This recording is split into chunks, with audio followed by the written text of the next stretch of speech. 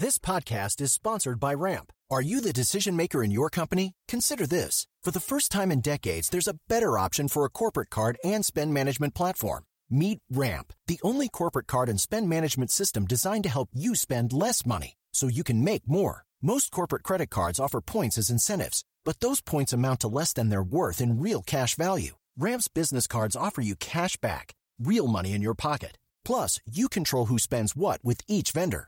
And Ramp's software collects and verifies receipts automatically, which means you'll stop wasteful spending and close your books in hours instead of days. Businesses that use Ramp add up to 5% to their bottom line the first year. If you're a decision maker, adding Ramp could be one of the best decisions you've ever made.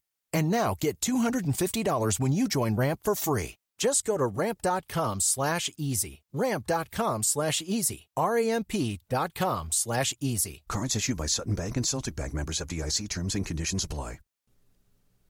Today is August 28th, and you are listening to Transport Topics. I'm Esmeralda Leon. The death of the internal combustion engine may have been greatly exaggerated, in spite of the excitement about electric powertrains. Solutions are being explored to make diesel engines more efficient and compatible with alternative fuels. Learn more in our latest Road Signs podcast at ttn.ws/roadsigns120. Now let's dive into the day's top stories.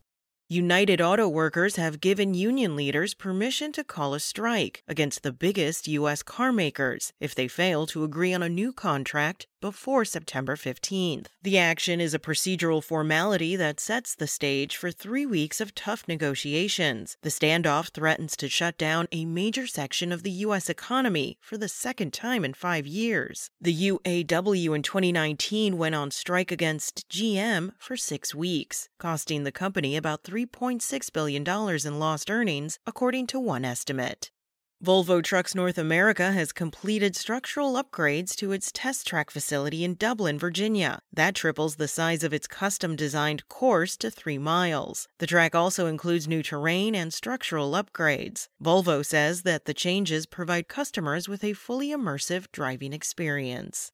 From food service distributors to the in-house trucking divisions of major retailers, the largest private motor carriers in North America generally have remained busy even as the broader freight market has cooled. More than half of the companies that qualified for the Transport Topics Top 100 Private Carriers list expanded their private fleets during the past year, but many others maintained their current fleet size or shed tractors at a time when for-hire truck capacity is abundant and available at lower rates.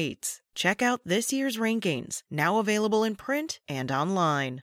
That's it for today. Remember, for all of the latest trucking and transportation news, go to the experts at ttnews.com.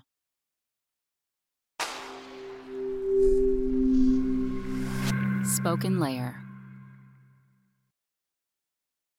Without the ones like you, who work tirelessly to keep things running, everything would suddenly stop.